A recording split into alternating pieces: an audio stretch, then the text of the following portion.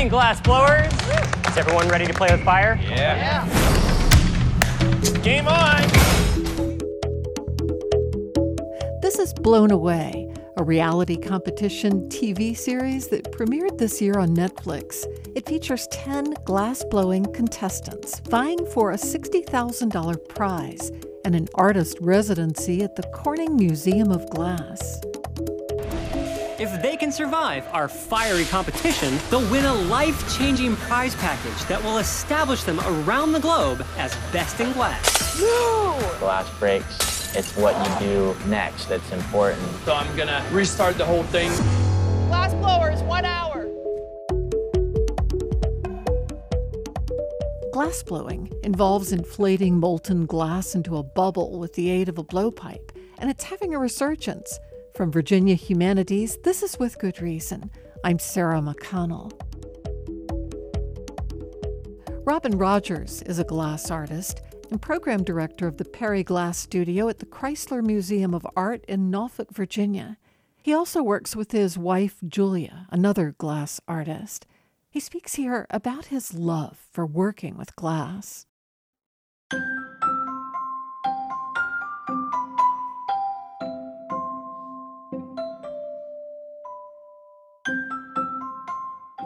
So I remember the first time I ever laid eyes on molten glass. It was in a community-operated studio in Columbus, Ohio called Glass Axis, and it was one of the strangest things I'd ever seen before. It was glowing, it was moving, and it was inexplainable, and I was immediately intrigued. It really just started to infiltrate my life. It was something that I was thinking about and dreaming about. It was working its way into my psyche. I would actually have dreams about glass, about molten glass, about working with glass. I would have good dreams about it, where it was fun and rewarding, and I'd also have dreams that would come back every now and again where things weren't going right and the equipment wasn't quite hot enough and I couldn't get the material to do what I wanted to do, sort of a struggle dream, if you will, but it was always there. The first piece that I made that's kind of sticks out in my mind would probably be this glass hammer that I made as a gift for my brother. We had a family holiday gift exchange, and I got him. He happened to be a roofer, and I wanted to make something special that he might appreciate. Not your typical piece of blown glass, not a cup or a bowl or something, but special to him. So working on that project, the glass hammer actually was kind of a shift in my attention to the glass, because up until that point, I had been following steps. When you make a bowl or a cup, you have a series of steps that you're taught, and you kind of go through those steps and work on perfecting them. But in this instance, I knew that I wanted to make a hammer, but I had no idea how, and rather than ask for help, I just kind of figured it out, and it was what I think was fairly successful. He seemed to enjoy it. It was colorful and a little funky and delicate looking, but it kind of started me on the path that I've taken, which is more focused on sculpting glass rather than blowing functional wares. So sculpting glass is a challenge. It's a liquid material. It's moving, it's flowing, but as it cools off, it solidifies. So generally when I'm making something, I start with a basic form like a sketch and get the basic proportions, and then as the glass cools, I'll get it progressively less and less hot and add detail. And actually, one of my favorite sculpting tools is a common butter knife that you'll find in your kitchen, because when you're doing texture on the surface or adding little details, a butter knife is one of the absolute best tools and simplest tools there is. I get the burning question a lot. Have you ever been burned? And it's a valid question, and certainly I have been burned. Typically, it's a metal tool that creates a burn. The glass is very hot, I know that, and I'm not going to touch it. But I might use a tool, set it down on the bench, and then a few moments later accidentally touch a spot that's hot. But in all my years of working with glass, I've only ever had minor cuts and burns, knock on wood, and I'd say it's no more dangerous than working in the kitchen. The temperatures are a little bit hotter. So my wife and I make collaborative work, and we have a number of series that we work together on, and we happen to have two pieces of our work on view and part of the permanent collection at the Barry Art Museum. One of these is from a series that we call Architecture of the Mind, which is where heads are being transformed into buildings, typically more human on the bottom, and then near the top of the head there might be a roof line. We've made skyscrapers that have antennas on top and tenants living in the apartments below. The particular piece that's on view at the Barry is a Victorian-style roof line of a home with an attic window, which is right in the forehead. And if you peer through the window, you can see there's a little dresser in there and sort of a bedroom setting. And the title of that piece is Victoria's Hideaway.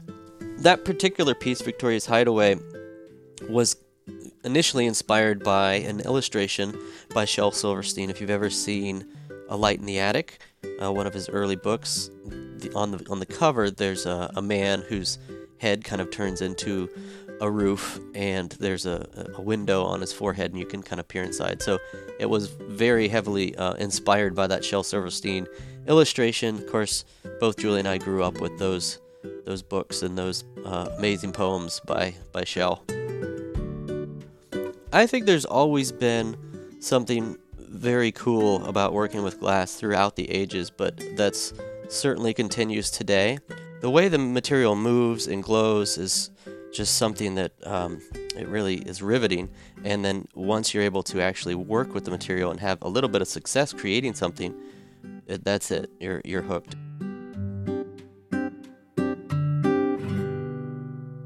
The Barry Art Museum, where Robin and Julia have their glass artwork on display, is thanks to a $35 million gift to Old Dominion University from glass art lovers Richard and Carolyn Barry. The museum opened its doors last fall, and the director is internationally acclaimed glass curator Yuta Page. My interest in glass actually goes back to my elementary school years. I grew up in Cologne in Germany, so there were lots of Roman artifacts and a famous archaeological museum. So looking at these ancient glass vessels was just fascinating. There was one particular one that has never left me, which is known as a cage cap. It's a beaker, that you can drink out of in theory, but it's enclosed in this very delicate cage of glass. It seems to hover within that. And it still fascinates scholars today how they were actually made, but the magic of that particular glass has always stuck with me, but that wasn't really the reason why I got into it. I was offered a job at the Corning Museum of Glass. It's so interesting. We know the word Corning, and we know that we associate it with dishes that we use in the kitchen, but Corningware, tell me about Corning. Yeah, Corning is a small city in upstate New York that is the home of Corning Incorporated, which is a large corporation that makes all sorts of things. But the museum that was founded by the corporation in 1951 has become the largest glass museum in the world, with blowing facilities, lots of things to do. If you've never seen glass being blown, I strongly recommend visiting a studio, getting a sense of the heat and the immediacy that it takes to create a blown vessel. It's a performative art. How often do things go awry when an artist, a glass artist, is making something beautiful? Something can go awry at any moment, even for well-skilled artists who have been working for decades in their trade. I've seen Lino Tagliapietra, who's in his 80s and probably the most skilled Venetian glass artist today, has created works that did not work out and got smashed. Is it also dangerous? I mean, that much heat and molten glass. It's certainly a dangerous trade. It's not one of those crafts where you can touch it. You don't have any feeling for it. Everything has to be done hands off. How are most artists manipulating the glass to make their structures? Very skilled artists who have been working with assistants for a very long time don't need much of communication with words. Often, just a nod or a wink or emotion tells the assistant what's needed. And it's that kind of interplay, of individuals who are together creating something that has to be born out of the moment, is just mesmerizing. Because there is not time to further shape it later. No, you can never go back. With metalwork, you can always add another rim, you can add a spout or a handle later on. With glass, that is very, very difficult.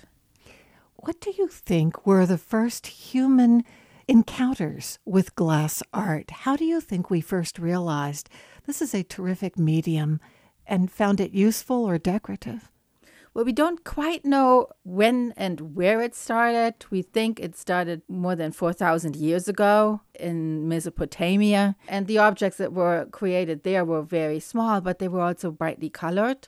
Many of them were initially used as decorations. We know that there are entire columns in temples covered in small glass dots and tiles and squares to create patterns, that were brightly colored. And this gleaming aspect of it, and light, of course, is an important aspect of any viewing of glass. The fact that you can see through it and you can see something on the other side that picks up the environment. Glass is absolutely a mesmerizing material. What about glass blowing? When do you think that began? Well, we think that glass blowing probably started in Israel, in what's modern Israel. The earliest pieces have been found in Jerusalem in the middle of the 1st century BCE, before the Christian era. I've heard of Bohemian glass, which is sold all over Central Europe. What exactly is that? Well, Bohemia is really just a description of a locale. It was the largest part of what's today the Czech Republic. The Czech Republic has always been a center of glassmaking.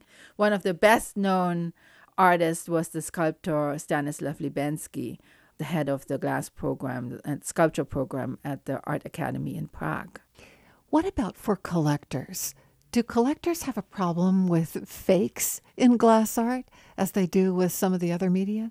I've seen that more with historic pieces where fakes, especially of Art Nouveau coming out of countries like China and Romania that are really beautifully made and very difficult to tell. I've seen a kitchen table in the Czech Republic that was covered with 18th century very tall carved goblets that once they were taken out of that context, you would have a hard time telling the difference between the original and the one that was made yesterday. So how did you get to know so much about glass art in the first place? I learned about glass hitting the ground running.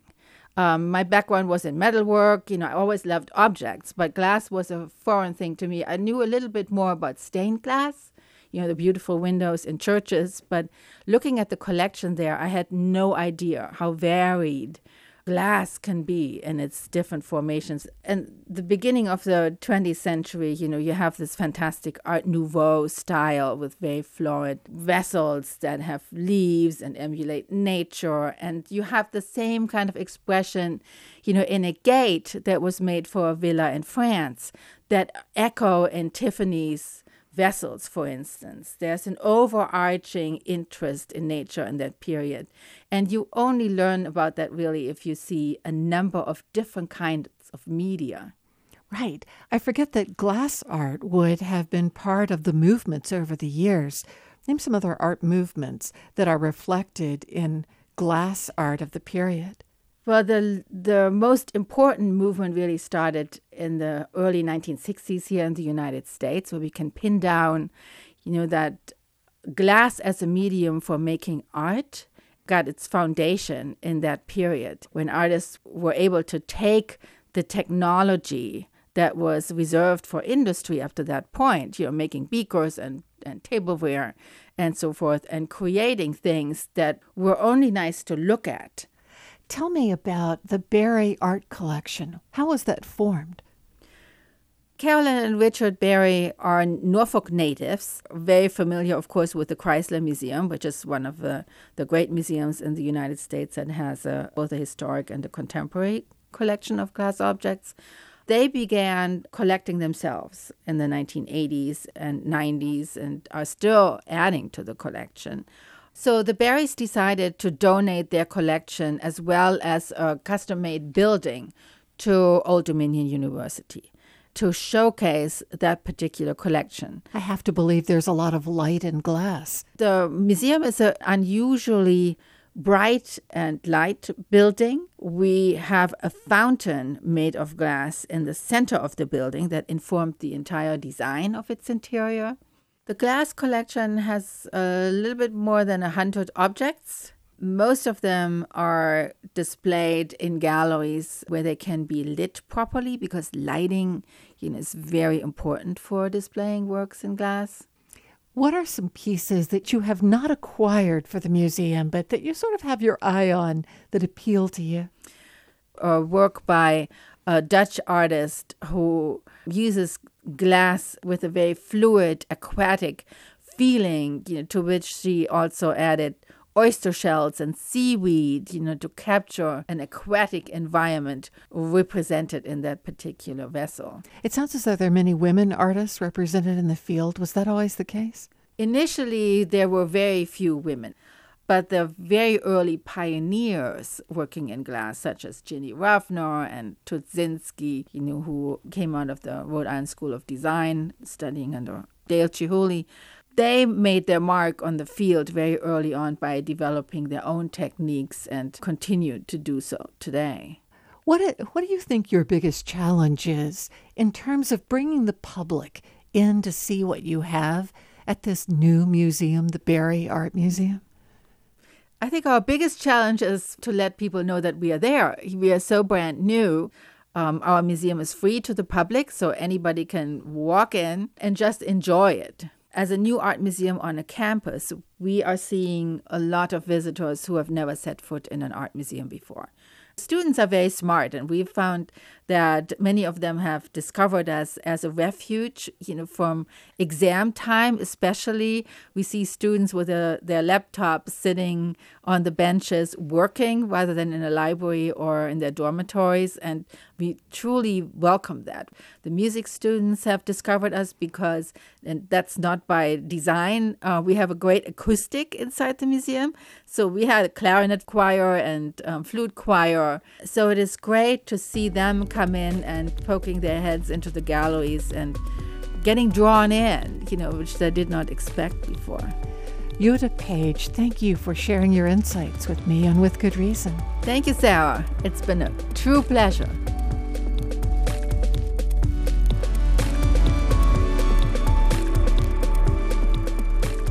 Jutta Page is the executive director of the Barry Art Museum at Old Dominion University. Coming up next, to 3D or not to 3D.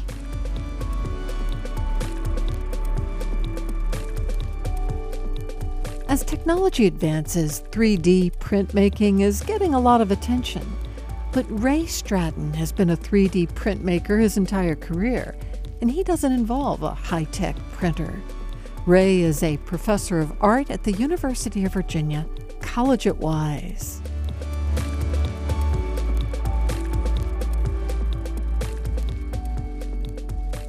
As a kid, I didn't think of myself as an artist. It was just something I did. All through school, through high school. Once I get into college, it actually took me a little while. I thought I needed to do something else. And then finally came back around to being an art major, but I decided I needed a job, so I'd be a teacher. But it was really probably in grad school when they basically said, no, you're here to be an artist. You're not here to be a teacher. You're here to be an artist. Was that intimidating? Yeah, that was very intimidating. And I had always wanted to do that because I'd never been out of the country. And I finally managed to save up enough money to do that. And one day the light bulb went off and said, well, if I'm this excited about a month, why not apply to schools over there? So I did. And it was, scary, fun, some of the best times of my life. It really stretched you. Oh, yeah. I flailed a lot. Glasgow was very much conceptually based. Most of the work was about the idea rather than the work itself. And for a while, I tried to do work that I thought they wanted, and that's not good.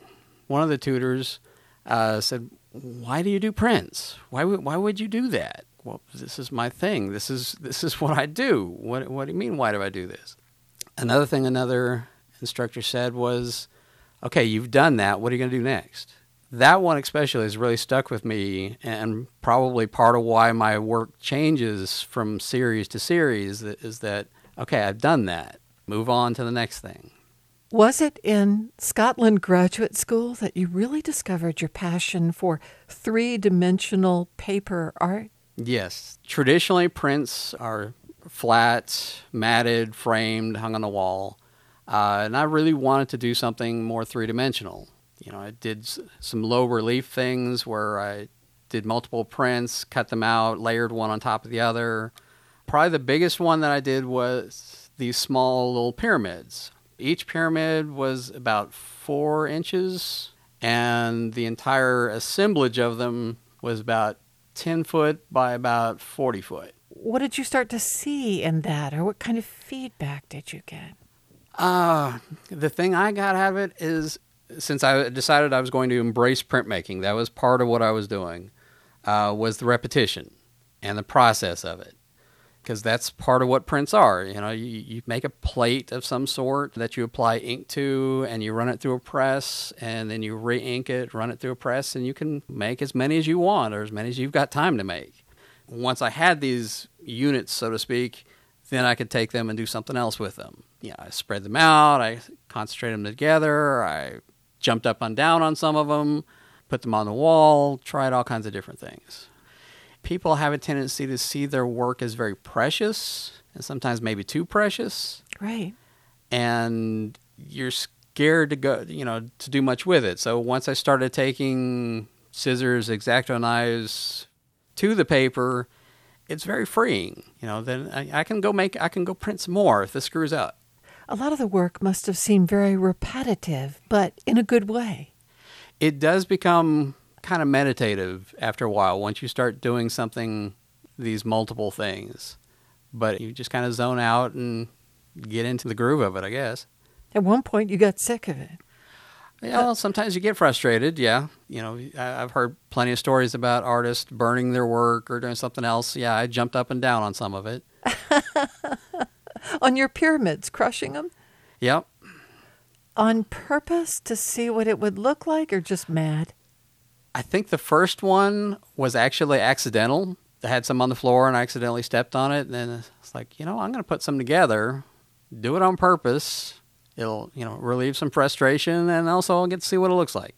You've been doing work lately on the theme of communication. What are you thinking? Tell me about that. Well, I see a lot of miscommunication. I did a series that I called What We Have Here is a Failure to Communicate. That what you hear is not necessarily what that person said. But it also had come from before, where I did some pieces about thought and memory and about how they change over time and things like that. What were you thinking about thought and memory?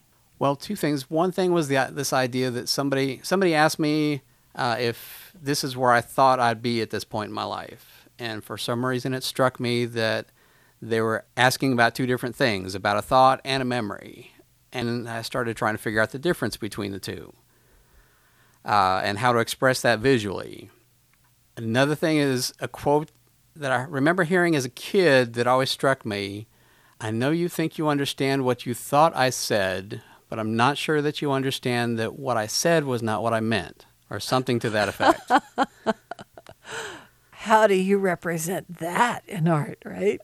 Right. That whole idea of, like I said, that miscommunication of both the struggle to express a thought and the translation of, okay, once that thought is filtered through somebody else's brain, how that changes. What have you been doing most recently?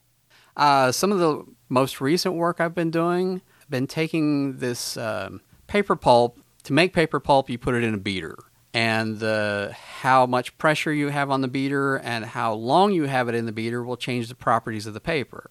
These fibers, when you overbeat them, like for 8 or more hours, really shrink up when they dry. There's something about the texture of a stack of paper and the edges of the paper that I really enjoy. Yeah. Sort of like with wood, this popularity of what they call the live edge wood. Right. Make one large sheet and tear it into small forms and kind of folded up, and I've been sewing them onto a canvas. Because of the type pulp, some of them are a little lighter, some a little darker in color. And sewing them to a canvas in these rows, to me, they kind of represented the idea of this information that's been lost, either through the ages or through just a lack of understanding. Because a lot of this paper, once it's shrunk and wrinkled, it looks kind of like ancient parchments. And this idea, like I said, this idea of knowledge that's been lost. Why is that idea of knowledge that has been lost something that resonates with you right now? Right now, especially, I was actually kind of experimenting with this idea when I lost my mother. I lost my mom last fall, and that's the knowledge she had, the things she could pass on to me. I no longer have access to that.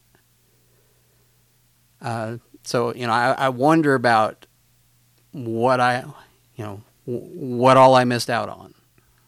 When I lost my mother, my youngest daughter said to me, "Where do you think her memories went?" And I thought it was such a wonderful curiosity. Where do our memories go? Because it's so essentially us, right? Right. If you don't mind, I might borrow that for some work. Right. But I totally appreciate you saying, where does that wisdom go? Where does that accumulated life that is in the soul, the mind, what did that lead you to? Well, I've just started this series of sewing this paper onto the canvas, and so it's something I really want to continue to explore. One thing, I was asking my dad if my mom had any old buttons. Since I'm sewing this paper onto the canvas, what would it look like if I sew a button in the middle of it, and how will, visually, how will it dry around it? Part of me now is relating it to that, okay, where do the memories go? Right. It is a visual process, so I kind of need to see it first and then see if I think that's going to work or not.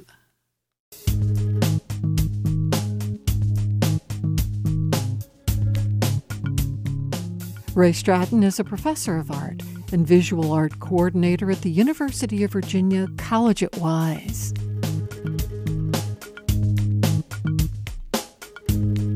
This is With Good Reason. We'll be right back.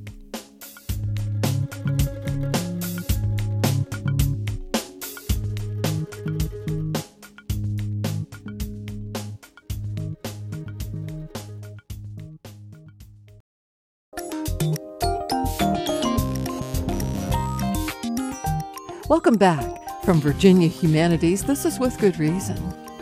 When they were first invented, computers were serious business.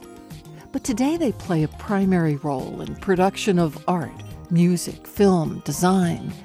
Sam Blanchard is a professor of visual art at Virginia Tech, and he's a sculptor, but he doesn't use marble and stone. Instead, his work uses computer processors, 3D design software, and video images. Sam, when do you think you became interested in using parts of computers and technology as actual sculpture? Well, I suppose I was probably making sculpture, but I wouldn't have called it that. My mom would entertain my visions, constructing things in the basement, and I could kind of tinker with things. I was a big taker-aparter. So the early years was a lot of that, just exploring. And the toys, they would have like a lifespan. And, this was the era where everything had some batteries and a motor in every little toy.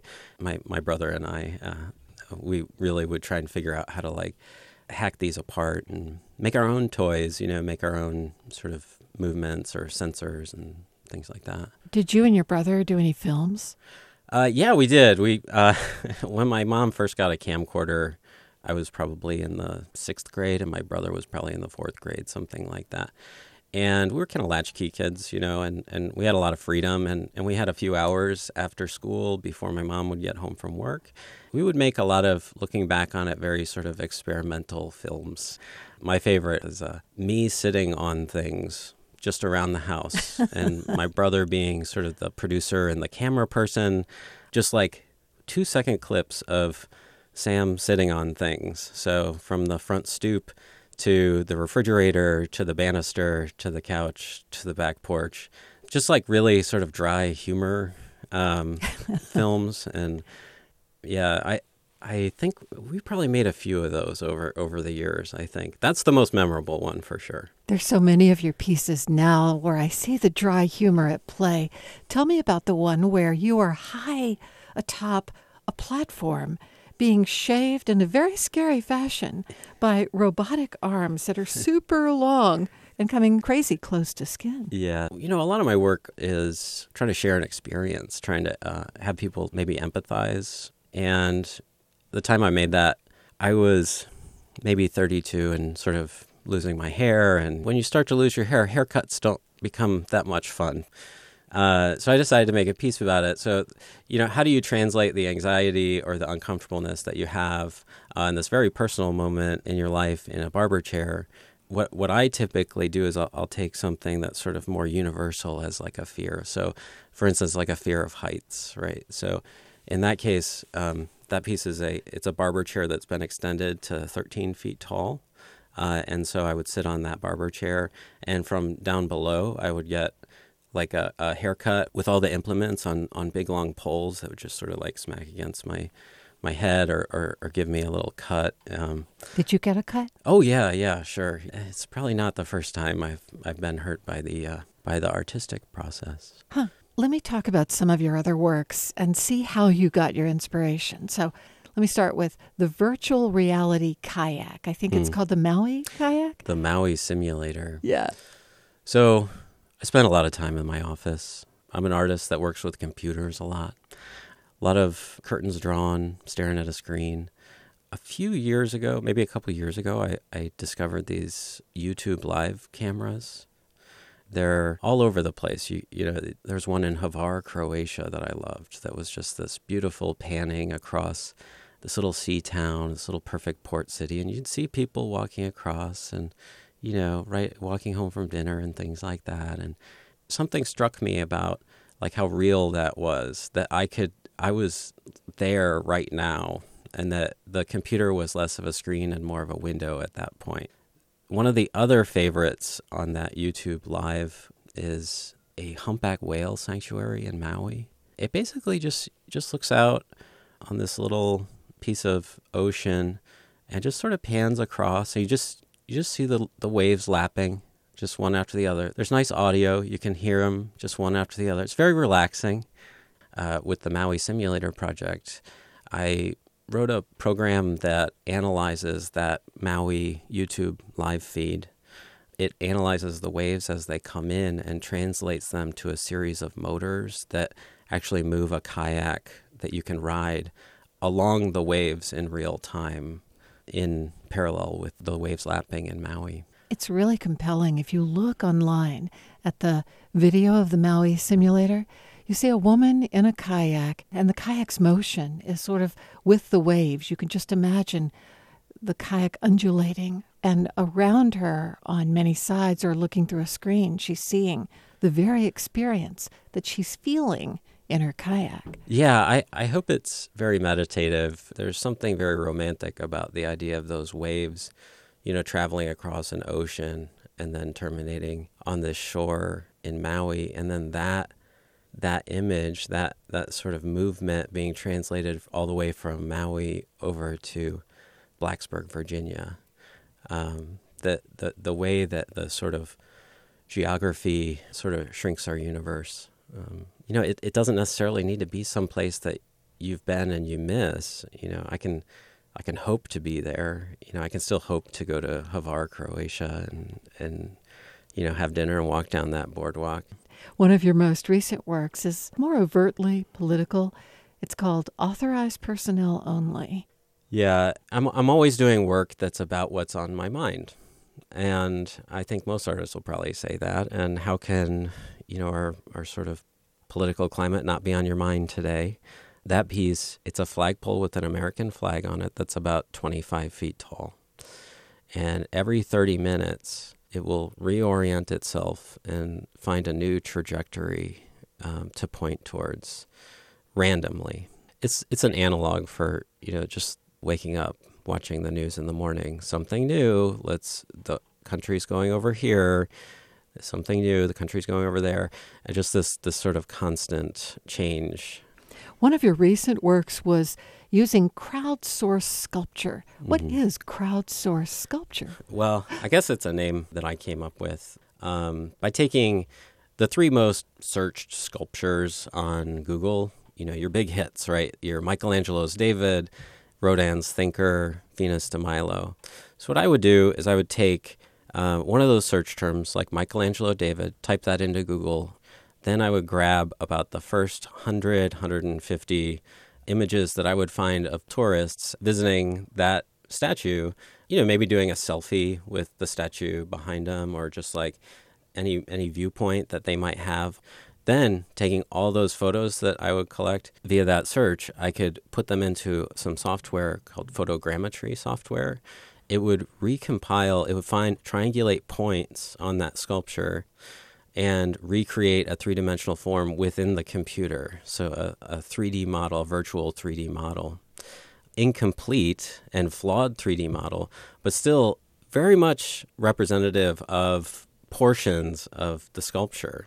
And then 3D printing those out in a nylon plastic. So the end result you see, for instance, the Michelangelo David, you get about 2/3 of the sort of front sculpture. Oh, because nobody's ever taking the picture from behind. Exactly. Nobody's ever taking a picture of the top of the head, so you don't have the top of the head. The Rodin Thinker is a great example of that. Usually when you see a sculpture like that, the thinker being the guy with the elbow on the knee, usually you see those on plinths, right? Pretty high up.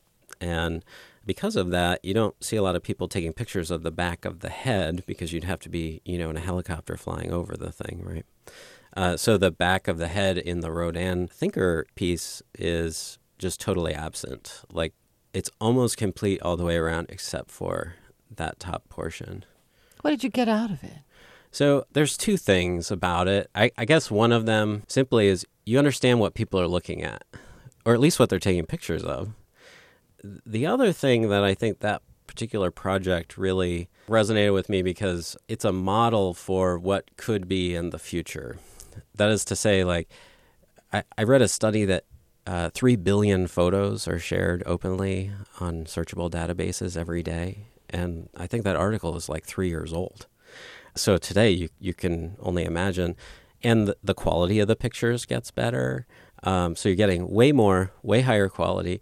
At some point out in the future, you will have enough data that's out just floating in the ether of the internet to actually get enough information to get like a real photorealistic version of those things, or of a 2002 Honda Civic or a Starbucks coffee cup. That the information is out there. It just needs to be collected and translated in the right way. I'm working with some colleagues at Virginia Tech in engineering, and we're sort of making a machine that does all of those things all at once. And so we can sort of make a print of something today, like we can search Michelangelo David today, and we can get a certain type of quality of rendering. We can do it 3 months from now. Logic would dictate it's going to be more accurate. We can do it 6 months from now, even more so. And then, at some point out in the distant future, it will be perfect, right? It will be very much photorealistic. It's really exciting to hear that you're working with your colleagues at a school like Virginia Tech, which is so renowned for its engineering, math, science, STEM areas, that there can be this creative outlook for people to come together and make art and surprising items of whimsy and possible usefulness. I do work with a lot of engineers and some brilliant people in all sorts of, technical fields that are well beyond my understanding. The reason that these projects come about, in the gallery, in the museum, even a failure can be a result, right? Whereas in these really definitive fields, that bridge either works or it doesn't work, right? So the perfect example is what we just talked about, the crowdsourced sculptures, right? So those are not realistic versions of Michelangelo's David, right? But what it does do is it, even in the flawed result that's presented, it's the idea that's there, that's present, and it's you're only aware of it because of the flaws. If it was photorealistic, if it was actually perfect, we would just think it was something from a gift shop, right? It's what attracts a lot of people in fields like engineering and computer science to work with artists, I think, is because the outcomes aren't quite as defined. Sam Blanchard is a professor of visual art at Virginia Tech. Coming up next, turning blocks of wood into fantastical works of art. Marcia Neblett has been a woodblock printmaker for nearly 3 decades. Neblett carves fairy tale scenes and human-animal hybrids into wood, rendering her fantasy images in ink.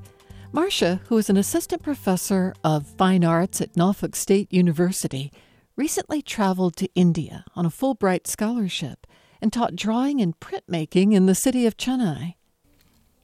Marcia, growing up, did you always know you were going to be an artist? I did. I was fortunate to grow up in a family where my mother was an artist, an art teacher. So really from age 5, I recall telling people I wanted to be an art teacher and an artist. And I haven't strayed from that. So your mother was an artist and art teacher. Did you paint and draw with her?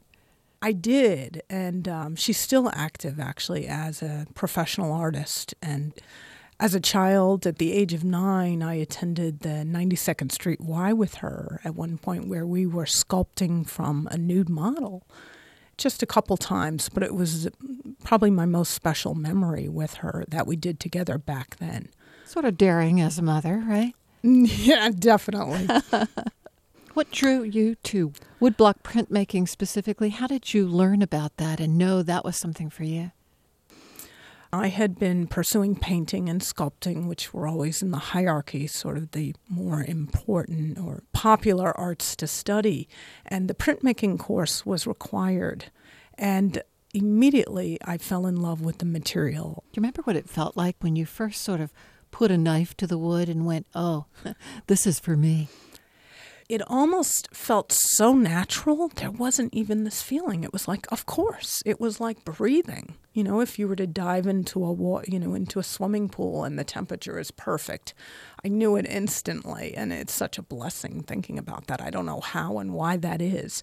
But art making is a craft. So whatever medium an artist is using, if they love it, they're excited by not just how it looks, but how it feels, maybe even how it smells and sounds. And that's where I get excited with the wood. See, there's this chip chunk, and then the sound as you're rolling the brayer of ink across the print. I compare that to a thunderstorm, a distant thunderstorm on the horizon in an ocean. There might be a splash and a slither of ink. And I never tell my students to taste their art materials, but I joke about it. And I compare art making and the materials to something delicious, maybe like fudge. And so when I'm carving the wood, I think about the taste also. What's the process like for woodcut prints? Woodblock printmaking is a subtractive process where on a plank of wood you carve away what you do not want. So a drawing is made first on the wood, and then the light spots or what's left in the wood. This is the way I do it.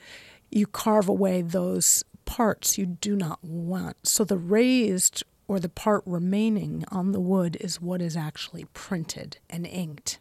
So it's a little reverse of other printmaking forms and also the way one might think of drawing and painting, where you draw and you paint and the mark is what you see. In the printmaking, the relief printmaking of the woodblock, in order to get the image, you have to remove the parts around those lines. So that's kind of exciting, and that's the mystery and the mind twister, if you will, of making a woodblock print. What makes for a great woodblock artist? Patience excellent design skills, research, prepping, studying for imagery, and then the managing of the tools, how you're holding them, how you're angling them. I use very detailed, tiny woodcut tools, and I have a lot of them sharpened and ready to go. I take care of them as I would my artwork, too, because the tools you use are just as important as what you make. I have to imagine that these days there are technological tools you can use that would create this for you without all the laborious, painstaking craftsmanship. Absolutely. You can, through the computer, scan a drawing and have a laser-etched woodcut made in a matter of, in very little time. And that's where the computer is certainly involved. But then that takes away the joy of carving and chipping the wood, the smell of the pine. It's like giving your work to someone else to do. And sometimes that can be a good thing if you have a need for production. But then, since the process is such a part of the love of this medium, taking that away sort of for me would lose the point of making it. What are some of your favorites? Probably my favorite woodcuts would be the Hansel and Gretel series. What drew you to Hansel and Gretel? So it's images, as a visual artist that one is drawn to, as well as a story. But I was drawn to the pictures and the images of the forest, of the candy house, and of course of the story. And I saw it as a narrative that would work well from performed. And I kept seeing these images of Hansel and Gretel in different art forms. And it sort of was starting to come together before I began those sketches for that piece. I have always liked the idea that it's one spread, that you can see it. So when I designed this particular wood block, I designed it as 3 parts that could be exhibited separately or all together. And each one is 3 feet by 1 foot tall, so that in total length it's 9 feet from start to finish. How long did it take you? There must be intricate detail in those 9 feet. There was at least 8 months, and I mean full time. And that's with a pretty small grant, not a lot of money. So it is a sacrifice. And also I used scalpel knives, which I picked up at medical school stores where they sell them for students training in surgery. And I would replace the blades with the tiny scalpel knives. So it was interesting, to say the least. I also love the storybook drawings that you have, the emotional detail and drama. I remember poring over the color plates and classic books that I had as a child, Grimm's Fairy Tales and others, and I was so drawn in to the artist's depiction of those fanciful worlds. Those were a lot of fun to do. I had to put myself in the role, if you will, of Little Red Riding Hood and then the wolf. And when I drew them, I was really acting both roles so that my studio neighbors could hear a wolf growling. I'm sharing this now. Have you illustrated any books? So I've always approached my images as fine art, to be in a gallery or museum, right? I wasn't thinking of them in terms of mass books or illustrations. But really, there isn't much difference. I mean, Albrecht Dürer's great woodcuts illustrated the Bible. So I would just shift my thinking if I was going to turn these images into a book. I also love some drawings you have that are beautifully crafted and very imaginatively done, that are half animal, half people. Ah, yes, yes. And they're intriguing to me as a grown-up, and I can imagine a child just going off on images like that would really invite a lot of fantasy. I call them the hybrids or composite creatures. And what's so enjoyable about doing that is absolutely what you say, the fantasy element. Think of all the animals that you can combine with a human, and it just goes on and on and on. And, there's infinite number of characters to be made, and that's what's so exciting. Describe some of the combinations you've created. Yeah. So I do love to use fish heads on people, and I think fish are beautiful. Maybe something linked to the mermaid, the fish tail with a woman, but I do the fish head on the human body. Also birds. Birds are beautiful. The feathers, the colors, the intricate patterns. And that's been another animal head that I have plucked on top of human bodies and used as well. What about you for the future? What's the dream piece you may be playing with in your mind now? Any more epic 9-foot scrolls? So I've been playing with the Hindu monkey god Hanuman. This character, this mighty ape that inspires us to face ordeals and conquer obstructions, to deal with life. And it probably in some way to summarize my India travels. Well, Marcia Neblett, thank you so much for sharing your art with me today on With Good Reason. Thank you so much.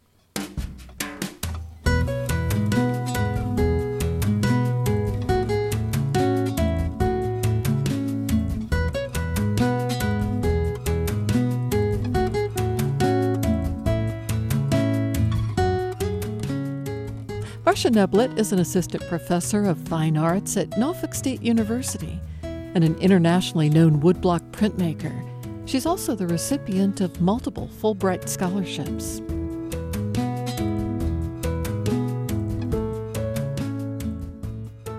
Major support for With Good Reason is provided by the law firm of McGuire Woods and by the University of Virginia Health System, connecting doctors and patients through telemedicine to deliver high-quality care throughout Virginia, the U.S., and the world. UVAHealth.com. With Good Reason is produced in Charlottesville by Virginia Humanities. Our production team is Allison Quantz, Elliot Majerzik, and Cass Adair. Jeannie Palin handles listener services. For the podcast or for a transcript of today's show, go to withgoodreasonradio.org. I'm Sarah McConnell. Thanks for listening.